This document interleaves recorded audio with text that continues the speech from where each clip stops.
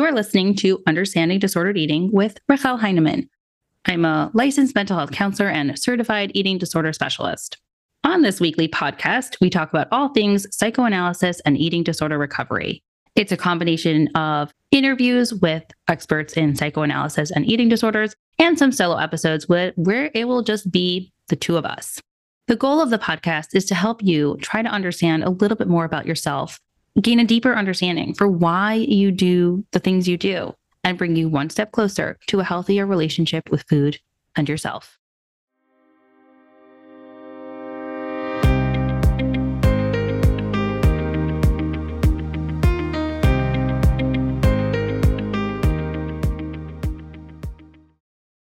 Hey, episode 99.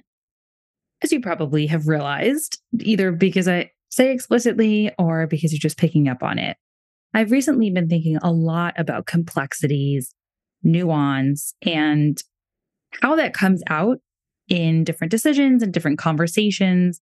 Very often, people's differing opinions comes out as either black or white, that it is this way or it is that way. It is very hard to come to a consensus or a compromise or even an understanding of each other or of ourselves if we have differing opinions internally or ambivalence.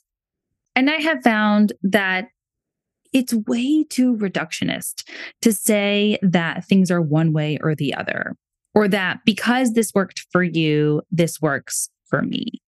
And what I'm hoping for all of us on this podcast journey, to be all dramatic, is that we can come a little bit closer to a more nuanced understanding of the world, a more complex way of thinking about things, that it is neither A nor B. It is not 0 or 100. It is about all of the different combinations that the in-between can create. And yeah, that's messy and it's complicated and there probably isn't an answer sometimes, but that's kind of life. So of course, this applies to nutrition and nutrition advice and in the eating disorder world as well, in that there are a lot of people, we'll start with weight loss people because we love to bash them, but seriously, a lot of people are saying, oh, I lost weight in this way. A, you should want to lose weight because I lost weight or because your doctor is saying that. But I lost weight because I did X, Y, and Z. And therefore, it'll work for you, which has absolutely zero reflection on what could possibly work for you. Besides for that, we know that diets don't work and the restriction really plays with your mind. And even if it works, it probably won't work long term. Is that, let's just say we'll pick on the low carb people today. And they say, this has totally changed my life. And they have no idea what that would do to you. Maybe you're the kind of person, or we all are, but maybe you're the kind of person that really needs carbs. That sounds really silly to say, but because we know that we all need carbs, but it's kind of ridiculous for somebody to say, this works for me and therefore it'll work for you. They don't know what your life story is. They don't know what your home situation is, what your access is. Like a lot of people say, oh, sleep is really important. You should get at least 7 to 8 hours of sleep. And if you're talking to any new mom or dad, that is completely impossible. So at the end, they say, oh, I feel terrible about myself because I can't get the proper sleep. But really, if they have a kid under a certain age, or really kids, period, they will not be able to sleep. And the guilt, the side dose of guilt is obviously a lot worse.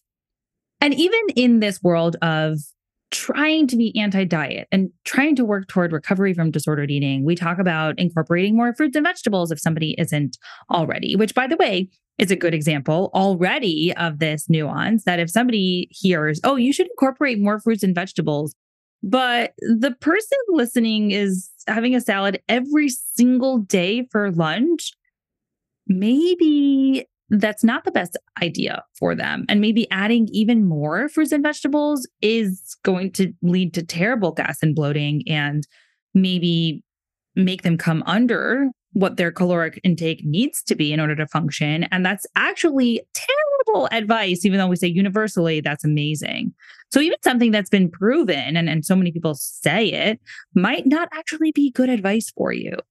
So I think we have to take this with a grain of salt. And I think a lot of you are sophisticated enough that when you hear somebody who might be delivering information that's pretty diety or orthorexic, quote, health conscious, that we sort of all roll our eyes at this point and say that's ridiculous. And even if it doesn't feel ridiculous to us and it sort of makes you anxious or makes you a little bit more obsessive, we know logically at this point it's just ridiculous advice.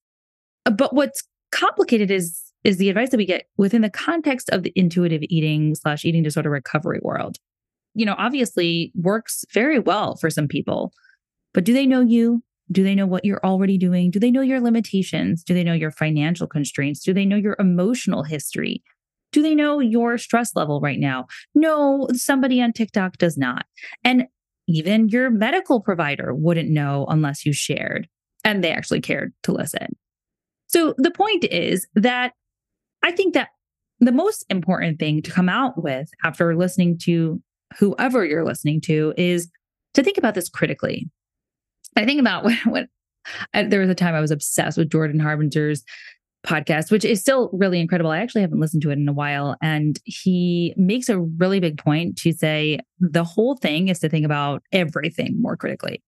And I really love that line because you can consume however much information, but if you are not thinking about this critically and thinking about, for myself, do I agree with this? What backs this information? Do I believe in this myself and why do I believe in it or not? Then we really haven't done anything. We've just sort of consumed what other people are saying and we're spitting it out. So I would encourage you to think that way, even with this podcast. So there's a lot of information that you're learning by listening to this podcast. And I'm forever grateful that you're here. But don't take what I say as the truth. Take what I say and see if you agree with it. Why do you agree with me and why do you not agree with me? Why do you have this reaction that you're like, oh my God, yes, finally someone is saying that? And why do you have the reaction of like, I can't believe she's saying that. Who does she think she is? And get really pissed off. I mean, yes, it is classic therapist of me to say, why do you think that way? But I think that is what helps us build our own intuition and increase our critical thinking.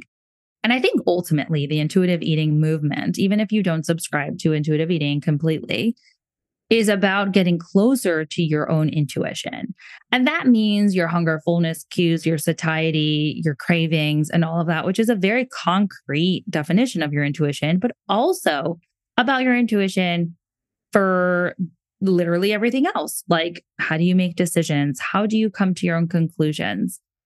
How do you interact with people? How do you react? All of these things come from your gut, from your intuition. And obviously, if you don't know what your gut is saying, then it's really hard to come to decisions like that, which is why very often when I work with people, it's really teasing some of this out. Before you can make a decision, you have to know like what the different voices are saying. But ultimately, once we go through all of that, what all of this is about is getting closer to your own intuition and then trusting it. Trusting to make a decision and trusting it to come to your own conclusions, whether that is being confident disagreeing with somebody or on the flip side, being confident agreeing with somebody without it being like a follower sort of thing. So it's so interesting because I actually started thinking about this after a conversation I had with a client about dating. And obviously, this is something that I'm always thinking about. I mean, you know that this is like the crux of what I talk about. This is nuance. This is complexity. And how do we engage with all of this with a deep amount of respect for ourselves and each other? But going back to how this came about is this specific conversation was about a conversation I had with a client about dating. And she was talking about how everybody seems to have an opinion about this guy that she was dating. Some people were like, yeah, jump all in. Some people were like, oh, maybe you should do this and that and the other before jumping in. And then even about the idea of how do you know? So I know so many of you have been in this dating world and questioning, how do I know when I've met the one? And whether or not you believe in the fact that there is the one, how do you know when you want to settle down with somebody or commit to a long-term relationship? And I think what's really, really hard is that when you don't know and you rely on what other people have to say, you are basically relying on their experience to dictate what you should do. Say, for example, you're dating someone, it's been a little bit of time, but not a significant amount of time that you really know much. And you're in this crossroads of like, how do I know? How do I know? Am I supposed to know by now? And then you have your peanut gallery friends who mean well, but are saying, yes, I knew when it was my last first date. It was just like something was different. This person was different. It was so obvious. And then some other people are saying, yeah, no, I had no idea. Honestly, like I really didn't even like this person when we first went out on a date. And now we've been married for 20 years. So that clearly should be your experience too. And if you didn't like this person, like continue to go out with them because you don't know. And again, thinking about where this advice is coming from is really going to be enlightening because if this person had this happen to them, yeah, sure, they're going to tell you. But does that mean that it's going to happen for you? Not necessarily.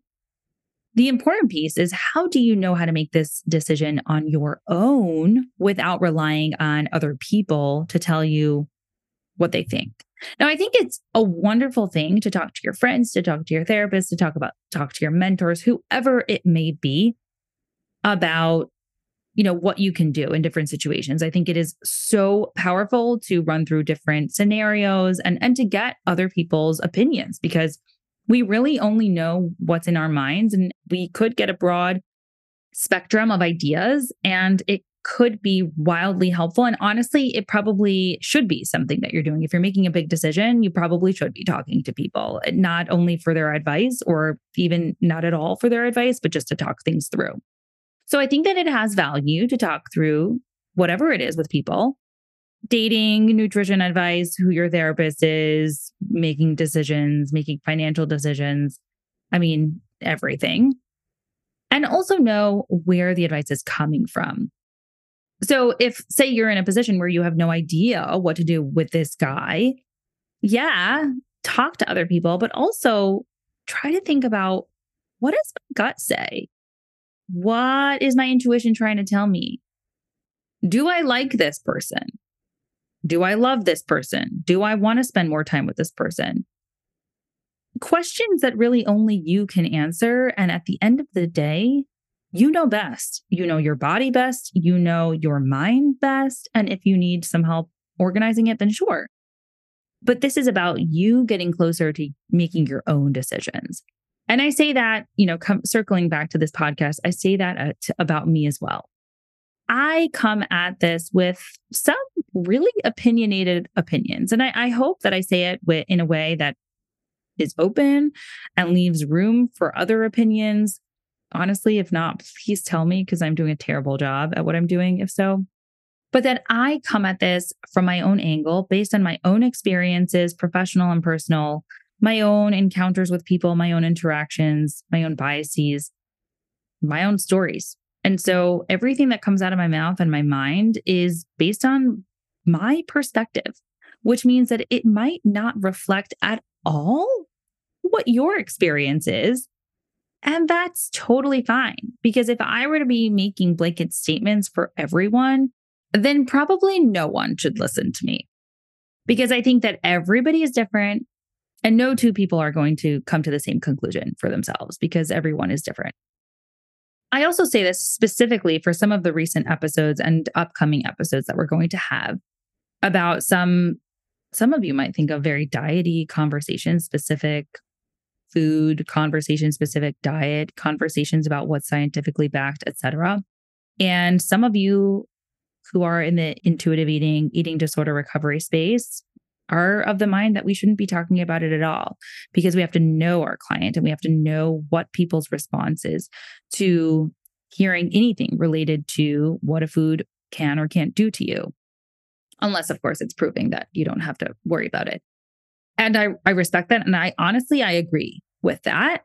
I also think that coming at it from a different angle is if we deny that there are differences in food properties and how it impacts our body and our mind, then we'd be lying. And I was getting too uncomfortable with not talking about that. And if that means that this isn't the perfect space for you, then I totally get that. I welcome everybody in this space, but I can understand how some people might disagree. And I also might understand how in some of my intuitive eating and eating disorder recovery conversations based on health at every size, etc. Some of you might be like, oh my God, totally lacks nuance, totally lacks my perspective. And if you're coming at it from a different angle, that it didn't work for you personally or for the people that are around you, then I get it. But what one person has to say shouldn't really reflect on what you have to say, and vice versa. I guess what I'm saying is, please take everything with a grain of salt. Take everything on social media with a grain of salt. Take everything from the actual media with a grain of salt. I mean, there is so much out there from mainstream media publications that I really, really respect that have zero understanding about relationship with food and eating disorders. And they publish articles that are terrible and misleading and really harmful in terms of eating disorders. And just because a big name published it doesn't mean that it's true. And it doesn't mean, even if it is true, it doesn't mean that it applies to you. So what I'm hoping as we work through this journey together is that no matter what the content is, no matter what the opinion is that you will always take a step back. You will always close the podcast or turn off the podcast, close your computer, stop reading the article, finish the book, and think about, okay, well, what's my take on this? Think about your dating life. Think about the stuff you put in your mouth. Think about your relationship with food and movement. And think about, well, what do I think? What do I deep down know to be true and healthy for me in particular? And really ask those honest questions about what might be good for you. You made it to the end. Thank you for listening. Every single one of your downloads means so much to me. If this conversation is leaving you wanting more, be sure to sign up for my newsletter. You'll have the opportunity to reply back directly to me over there. Can't wait to see you in your inbox.